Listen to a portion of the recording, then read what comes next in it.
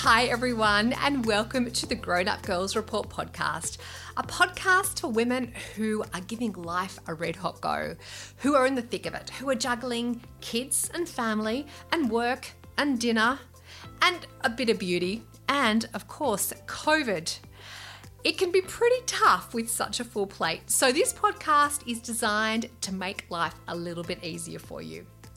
Well, for those of you who are regulars, you will know that it is a book club week this week, and I am so looking forward to sharing an interview with a new author, a fabulous Aussie girl called Briony Benjamin, who wrote a book called Life is Tough, But So Are You. Now, this book could not be more perfect for what we are going through at the moment.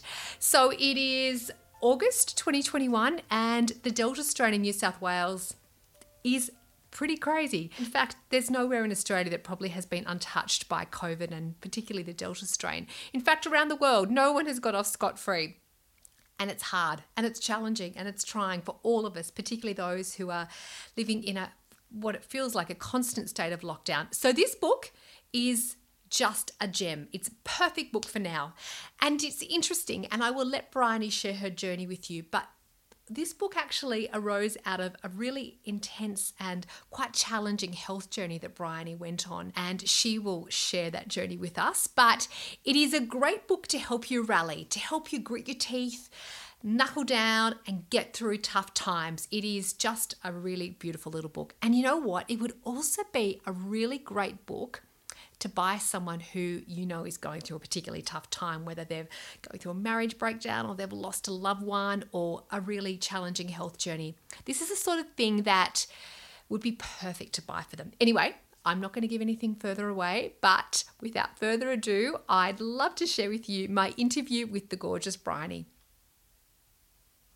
So Briony, welcome to the Grown Up Girls Report. Thank you so much for having me here, Alex. Stoked to be here.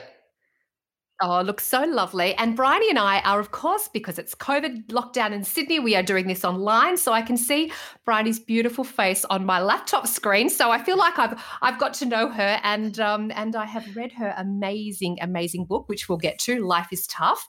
So to put a face to a name is from my point of view, a real buzz. So thank you, Briony, for being here today. Thank you. And it's so exciting to speak to someone who's read the book as well, because there's not many yet. Yes. No. Yeah, a real honor, actually, a real honor. Now, Briony, we need to start at the beginning. Can you give me a snapshot of what your life was like before the said Thursday when it changed forever? Yes. Well, I was living a really busy life, as we all are, but I was working as head of video at Mamma Mia Women's Network, so working for Mia Friedman there, and it was such a fun job. Like, I literally got given the job and she said, make us famous for video, like just go play and do what you think is good. So I had this amazing team of video producers. I was working with the most gorgeous women, super fun. We were allowed to do whatever we wanted to do. And it was a busy and fast-paced job because it's working in media. But it was actually one of the most chilled jobs I had had. I'd come off the back of two extremely stressful jobs. And Mamma Mia is sort of this magical oasis where at 5 o'clock everyone's gone and, work stops and people don't email you after hours. And so I was like, okay, that's amazing. So I was doing that. I had a boyfriend at the time, busy social life. I was playing squash. I love squash randomly. And great. Bringing it back from the 80s. And I love touch football. So I was playing that twice a week. So life was just jam packed, and it was just getting harder and harder and harder and feeling like more and more of a slog. And, I was going to the doctor on and off for this 18-month period where I was just feeling rubbish, which coincided with starting this new job at Mamma Mia.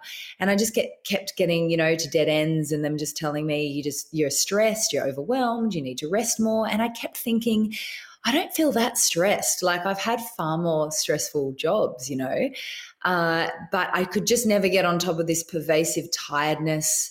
I would get to the weekends and all I would want to do was just crash and rest, which was very hard when I was dating a very social person who, was ADD and wanted to do a million things every minute.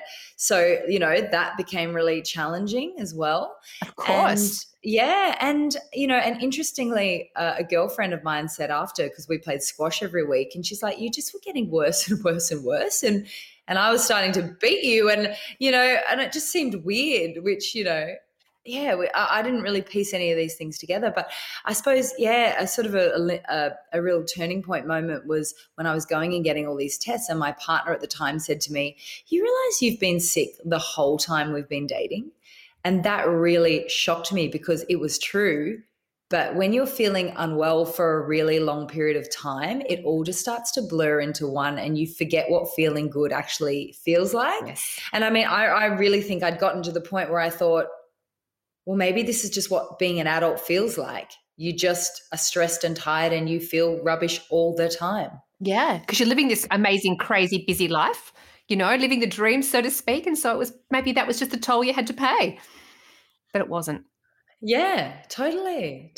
No, it wasn't. So I think I'd become the queen at just compartmentalizing pain, pushing it to the side and just carrying on and pushing through. And I think a lot of men and women are like that. And I think, a lot of women particularly who are caring for lots of other people and, we're tough and you just keep pushing through. Absolutely. But that is not advised. Not advised at all.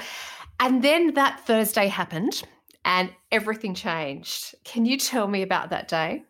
Yes. So I basically what happened is my parents were getting so concerned about me because they knew I wasn't my usual sparky self. Yep. And mum was particularly concerned about the fact that I was having night sweats. My GP wasn't particularly alarmed. She thought it could be hormonal, but I was 31 at the time. It's not like I was going through menopause. And so my mum is very onto things, as many mums are. And she was just on my case about it, thank goodness. And my dad's actually a vet. So she kept saying to him, what could it be? What could it be? What could it be? And he said, I think actually it could be lymphoma. So they ended up calling my GP and insisting that I got referred to a specialist hematologist, which is a blood cancer specialist. And so I went in to see this lady, not really thinking too much of it, thinking my parents were being a little bit over the top, to be honest. Did some tests. She said, look, I think we should do a biopsy just to be, to sort of be safe. I think in hindsight, she was just trying to keep me calm. So I got a biopsy done. Honestly, didn't think twice about it. And she said, come back, in a week to get the results. And I thought, well, if it was bad, they would call you, right? Like if you have cancer, they're going to call you. Yeah. Yeah, totally. Turns out no. So I went in that morning. Mum insisted on flying down from Queensland to be with me. She'd cut a trip short, come home. And I was just like, Mum, you're being over the top. I've got to get straight into work that day. Sure. I've got a million things to do. I don't have time to chill with you. Sophie Monk's coming in. We're doing an interview with her. She's just been on The Bachelorette. All the really important things. Absolutely. And we went into this appointment.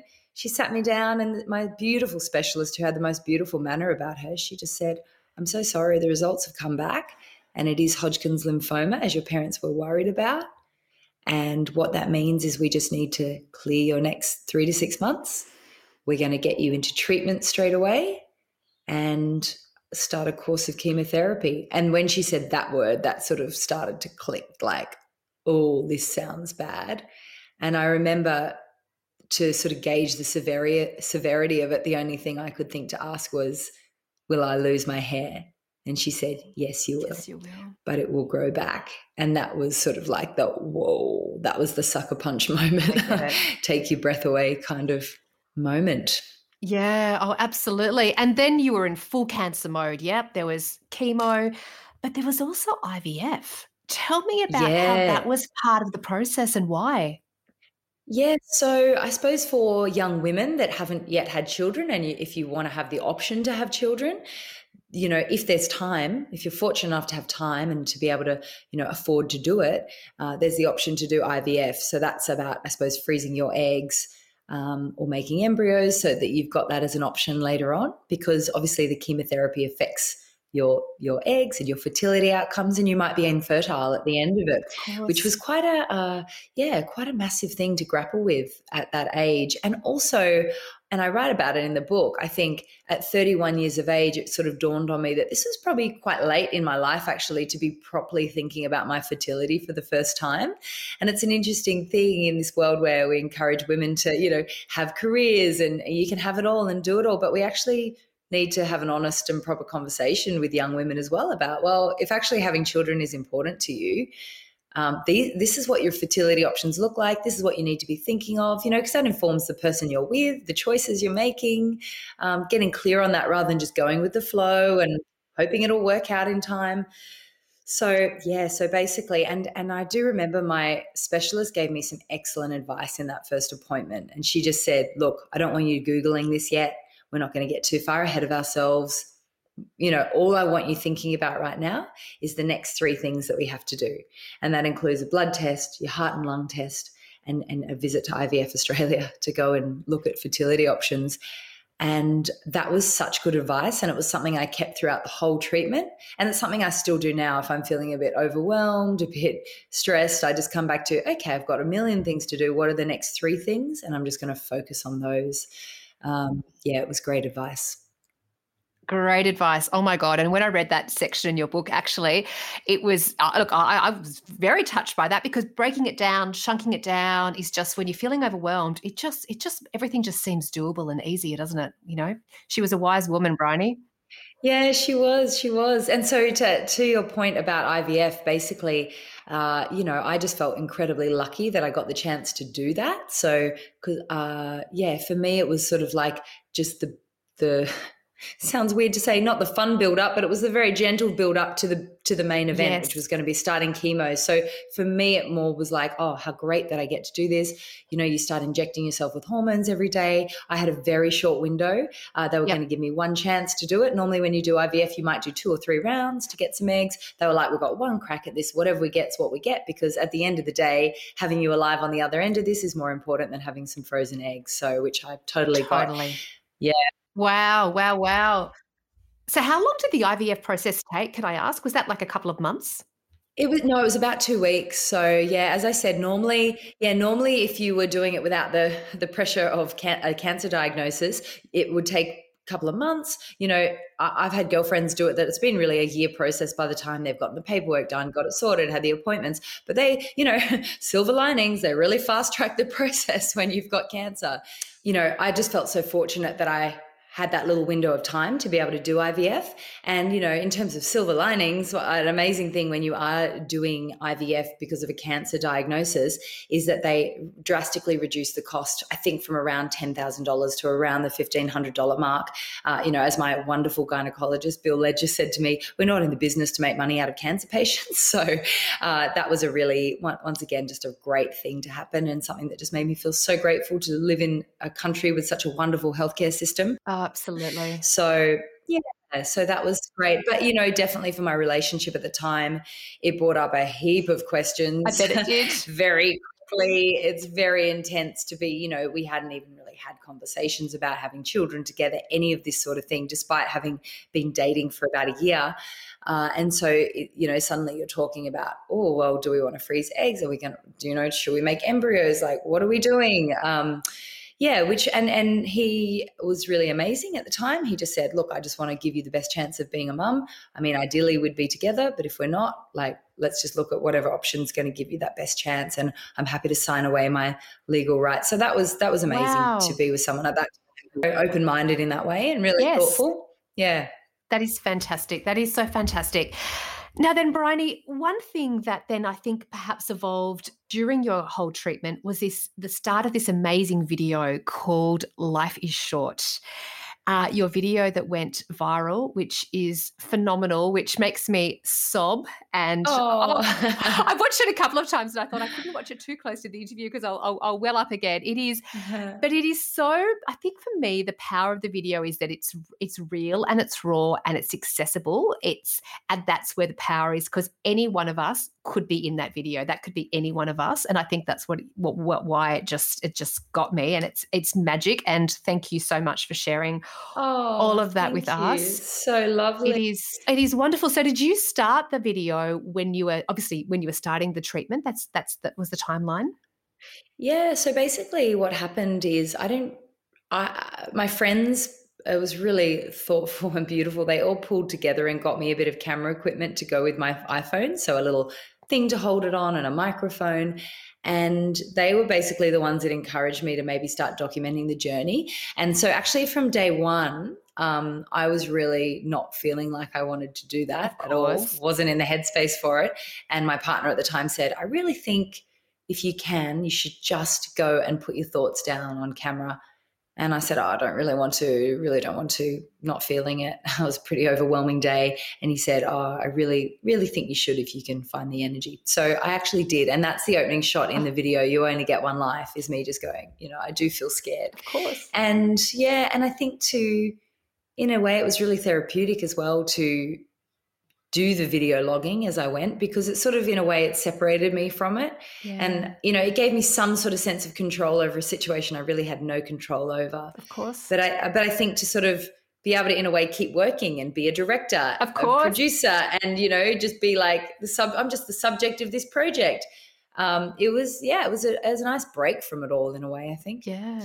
No, it was absolutely phenomenal, absolutely phenomenal. So was that taken over, was it a year's period? By the time you started your IVF treatment to the time you finished your chemo and then you were in remission, which is wonderful news, and we'll get to that a bit in a minute. Was that a 12-month period roughly? Yeah, it was. So I sort of documented, throughout the whole time with lots of encouragement from my mother as well, or friends that'd be like, are you filming? I'm like, oh, no, I haven't filmed anything for weeks. They're like, make sure you keep filming. And I'm so glad I did, because often too you think, oh, I'll get it later, or it doesn't matter. But you can't go back and record these moments. You can't go back and record shaving your hair off. You can't go back and record being in the hospital. And two, it's amazing how much you forget, And so to not just have a written journal of it, which I did, I was religious about journaling as well, but to go back and actually see yourself in those positions and in hospital, and like it's almost surreal. It's like looking at someone else's life. It's like, was that a lifetime ago or me in another universe, Absolutely. Because that's now 2 years ago, is that right? That's right. Yeah. Okay. So I actually, what happened is a beautiful friend of mine edited it together, because I just couldn't really deal with going back and wading through the footage. Not. And she kept saying to me, can you pick out the best bits or the selects that you want to make? And then she just got the idea. She's like, oh, I understand now. I've gone in and looked at it a bit. And she's like, I understand that why you're avoiding this. So I'm just going to take it and do it and edit it for you. So I'd written the script in a little voiceover, and I just gave her that. And then she went off and just worked her magic with it. She's an amazing editor and storyteller, Claire Gerber. She was my Mamma Mia work wife, actually. Love a work wife. God, she did a great job. And then when I showed it to Mia, who is just such a, incredible supporter of myself, but women in general, she just said, oh, let's get this up on Mamma Mia if you want. Yeah. Let's get this out there. So that was, a really pivotal part in it going viral. And then I suppose that's what led to the book, because Murdoch Books saw it and they said, oh, I think there's a beautiful book in this to help other people. Yeah, absolutely. And so the book, was that very much an extension of the journaling of which you spoke about? So I know journaling was something you did to really help you get through.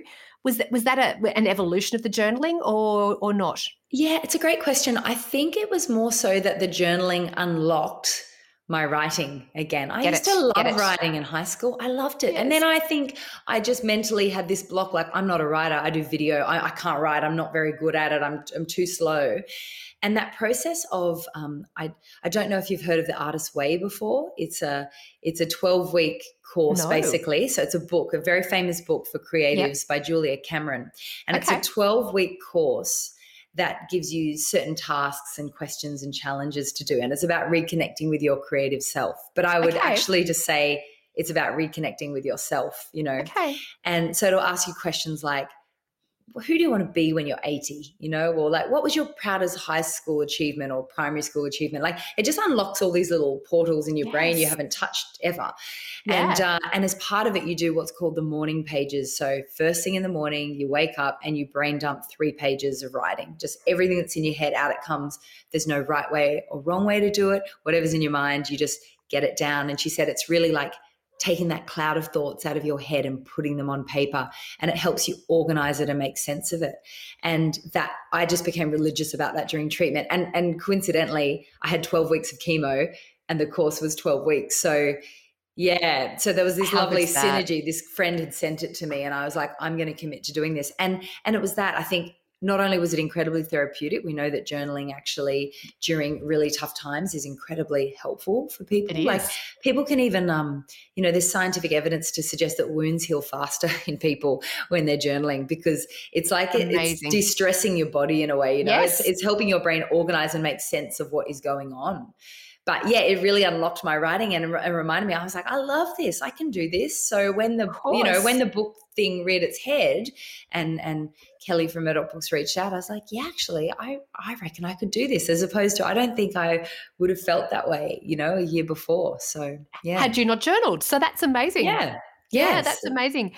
It's interesting. So after I read the book, it became so apparent to me, Briony, that you are one of those very unique people that just, you exude goodness and kindness, but you also, I feel like, have such a mission to want to give back and to want to help.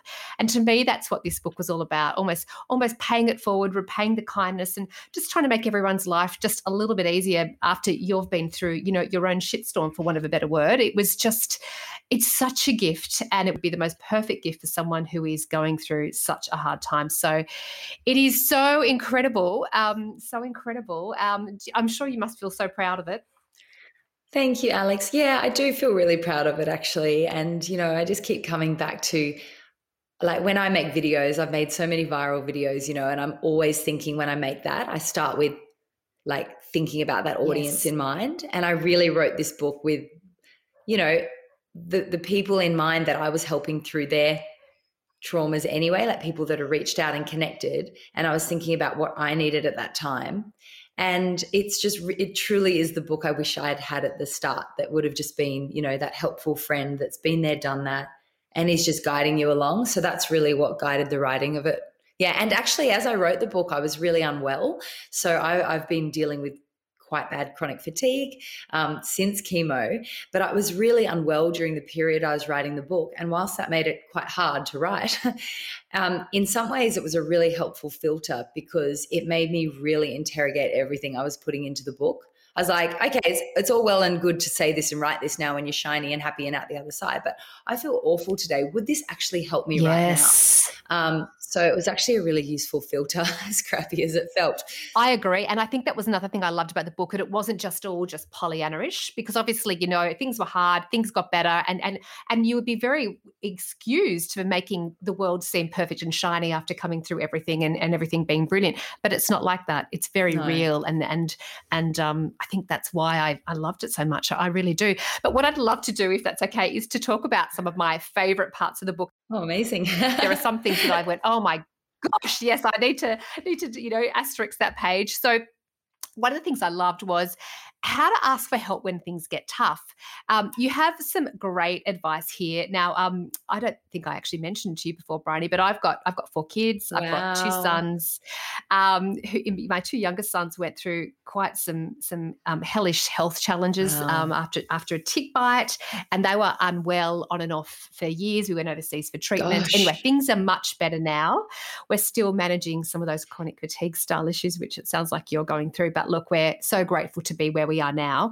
And I know that during that time I had so many people that would offer and would just wrap their arms around me.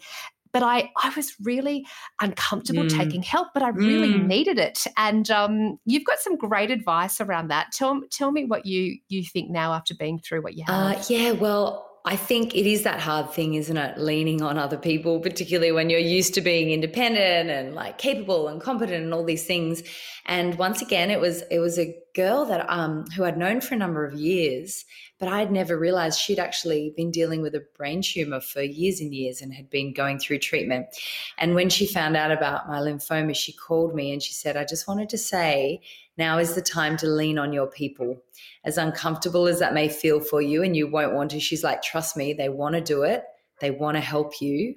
So just lean into that. And it was really great advice. So I write about that in the book, and it's kind of what life's all about, right? Help, leaning on each other and supporting each other when we need it, because we're all gonna have those times when we need it. So yeah, it's like, that was a mind shift for me to be able to do that. But then, it was interesting to see how, so many of my friends, they just turned up and supported in such helpful and practical ways. And I think that is so key, because it's very easy to jump straight into, and I definitely had a lot of people as well just doing the whole, I'll do anything, like, let me know what you need. And I know they genuinely mean that. But as the person going through the crisis, it just puts the burden on you. It does. To have to like think about it and ask and feel awkward asking. So I thought, it's really great advice to, rather than just say, I'll do anything. I write in the book about just do something. Absolutely. And do something practical. And if you don't know what to do, offer some things up. Yes. So rather than, what do you need? What do you need? Just saying, hey, I'm going to the grocery store this afternoon. Can I pick you up this, and this? Let me know what else you need. Or, hey, I want to drop by. Can I pick up your mail? Or come water your plants or do the gardening? Offer the things up, because otherwise it's awkward and it's hard to ask, even if you're going through cancer or, you've got unwell children, or you're going through, a marriage breakdown, whatever it might be. It's just, you don't want to ask. Absolutely. Absolutely. And then you had some great advice for friends and family who are watching someone they love go through something. And you make the point about, sitting in the rubble with the person who's having the tricky time and just acknowledging their pain. And you have some great tips on what not to say. On what not to say. Yes. There's some good little, so, I start by saying, say something, because I think there's that awkward thing as well, isn't there, where people don't know what to say, so they don't say anything. Absolutely. And, that just feels so mean and so, in a way, or so dismissive of what you're going through, or like just when people don't acknowledge it at all, it's just awkward. Like it's just the elephant in the room.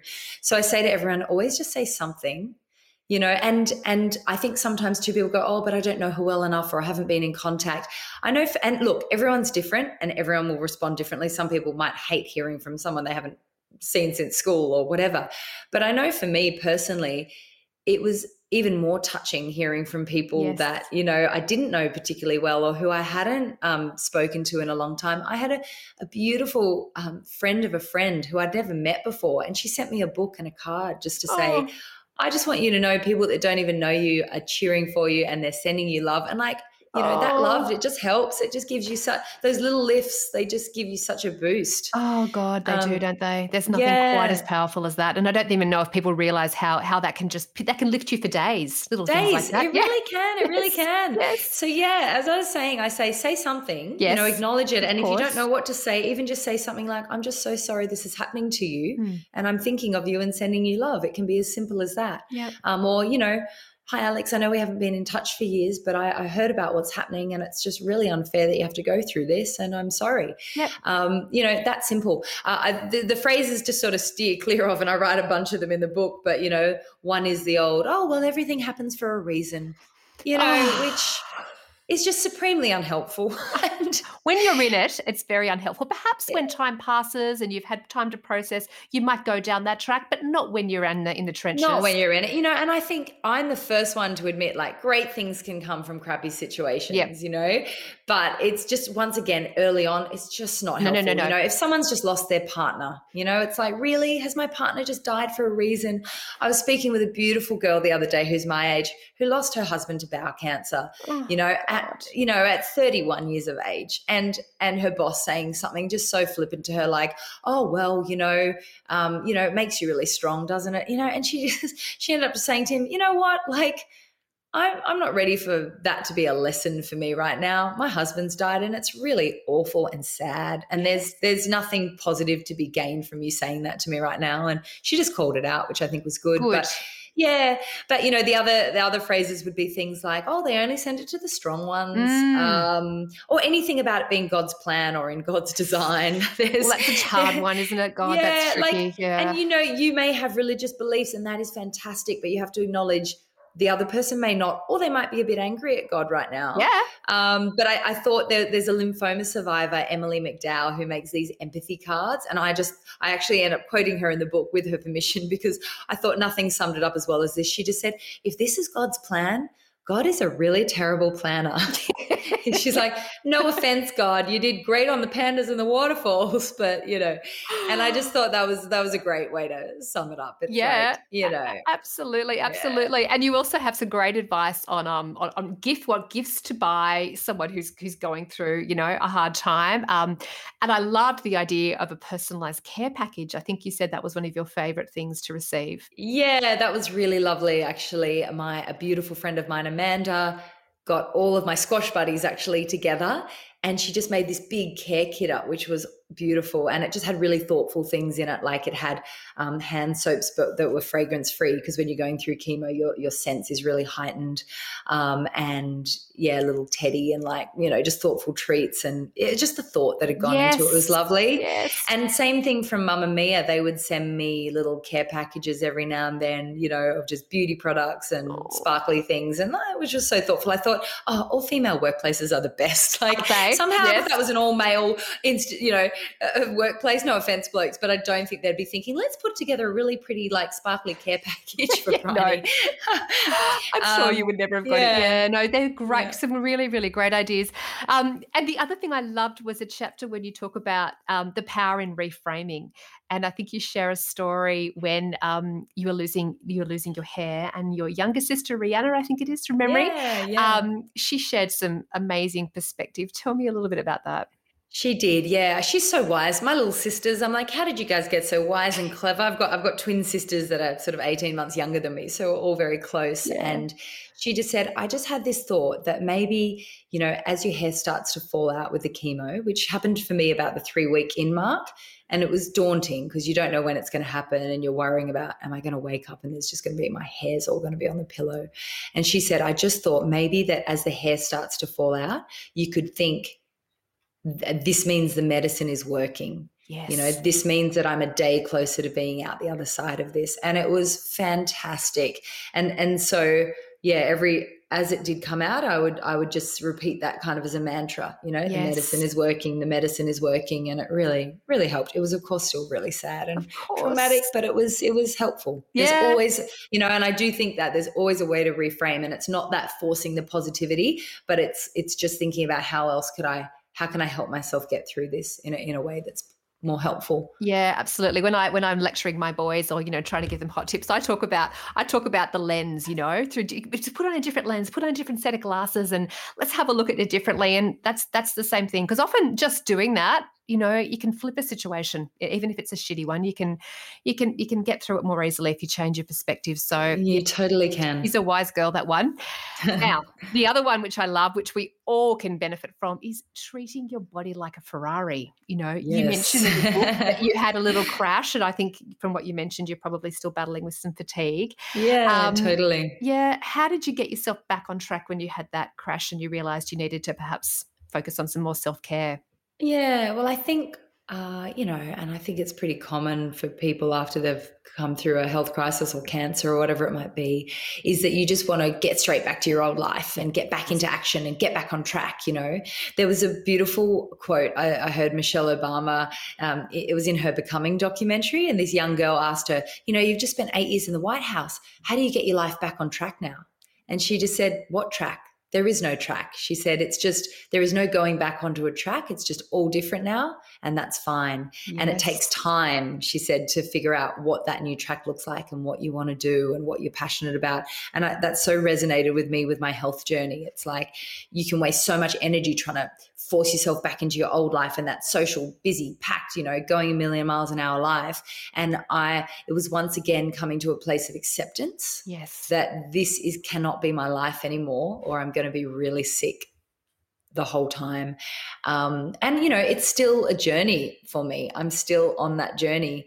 And I'm definitely not perfect at it yet, like far, far from, but I'm learning to understand what rest actually is. Yes. I've been going to a chronic fatigue clinic in Sydney, which has been great, but they helped me realize that I actually never rest. So the things that I thought were resting, like listening to a podcast, sitting down to read a book, watching a TV show, they said, actually, all of those things are really high cognitive load activities, and they're not restful. Oh.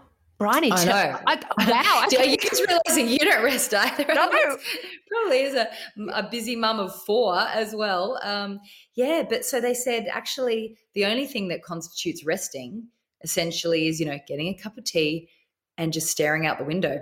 So some other things that help me are maybe just going outside, being in nature, looking up at the trees and just watching them sway. If you're lucky to live near the ocean or near some water, just watching the water go past.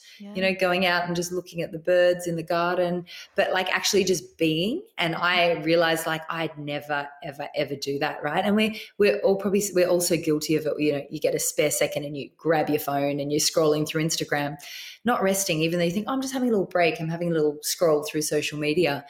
Yeah, none of those things are resting. So they encouraged me basically to try and find, 3 15-minute blocks in a day where I can do that. I mean, honestly, I still don't do that, but I probably find 3 5-minute blocks now in a day, or even just like if you can just find a minute, a little slither here and there to do it, I think that's better than nothing. And for me, it's also just been getting much better at saying no. And which I find incredible. I find it so hard, Alex, like to the point where it makes me feel physically ill nauseous sometimes. Yeah, I get it. I'll say no, and then after for an hour, I'm thinking, oh, maybe I could say yes, and maybe I go back to them and I'll bring them tell back. them that I can fit it in. Yeah, totally. But the more I release that stuff, and and for me as well, and I don't push this on anyone, like it's whatever anyone wants to do, but really looking at my diet. Yes. So I've moved to more of a plant-based diet, essentially. The more I've read and the more I've read about blood cancers as well and sort of cancers. And then probably the biggest shift for me has been I read Why We Sleep after I went through chemotherapy by Matthew Walker. I don't know if you've read it. I have got it and I haven't read it, but I've heard it's incredible. It's kind of a life-changing book. Yep. And for me, that was it was a light bulb moment when particularly reading, you basically triple your risk of cancer if you're getting under 7 hours of sleep a night. And I had burnt the candle at both ends for, since I left school, essentially.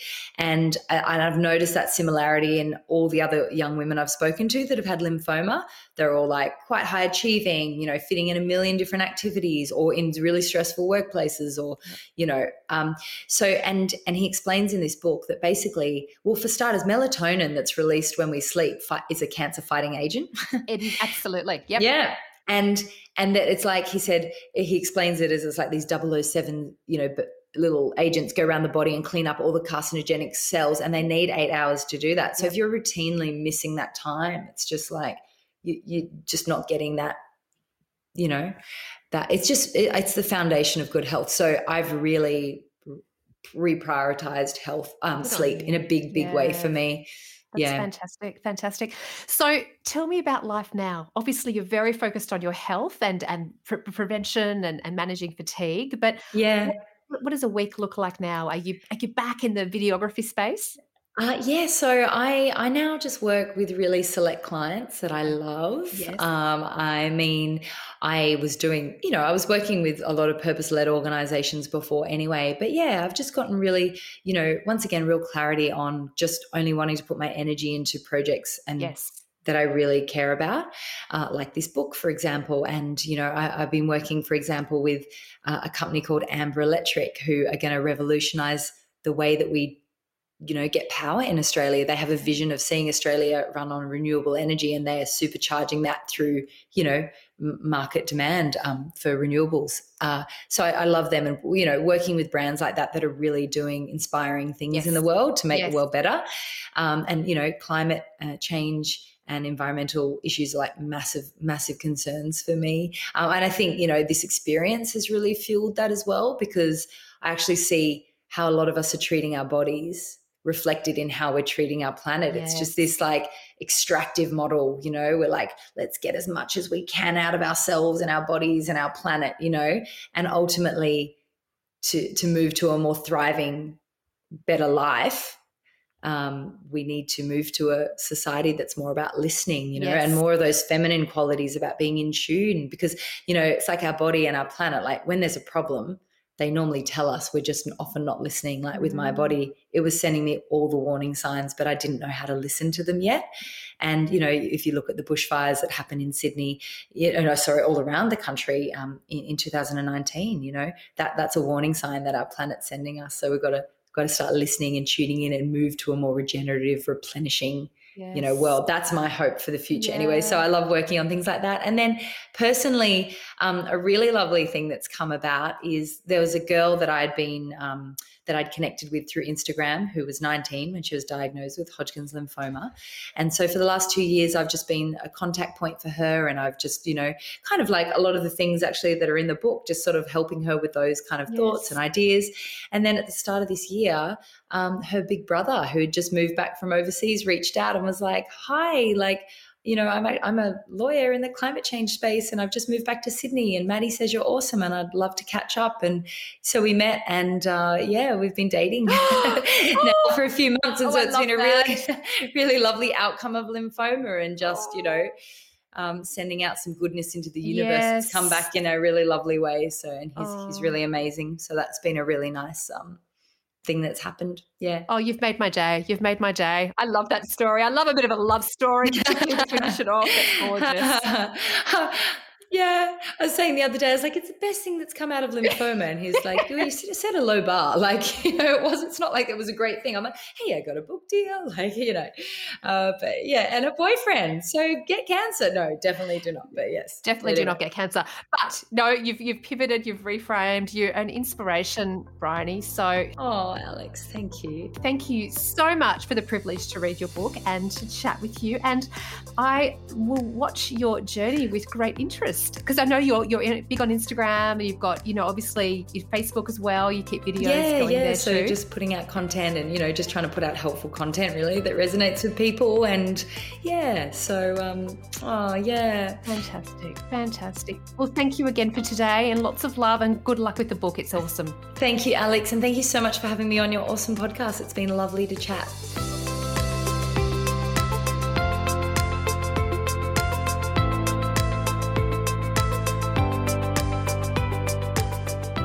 I hope you enjoyed that chat with the lovely Briony. She is a really inspiring, high energy, yet very down-to-earth girl who has some absolute pearls of wisdom and gems to share in that book. And as I said, I think in the introduction, it's the perfect book to buy someone who is going through a tough time. When you often go to a gift shop and you want to buy something for someone and you think soaps, body wash, what do I buy? Well, this would be a great little book to have in your stash if you think someone needs a bit of a leg up. It is really, really great. Now, can I ask you a favour? If you have a spare second, I would be so grateful if you could share a review of the podcast, or even better, if you could share this podcast with someone who you think might also benefit from it. Only a minute, doesn't have to be too long. But in podcast world, those things are really important and actually help make podcasts really viable.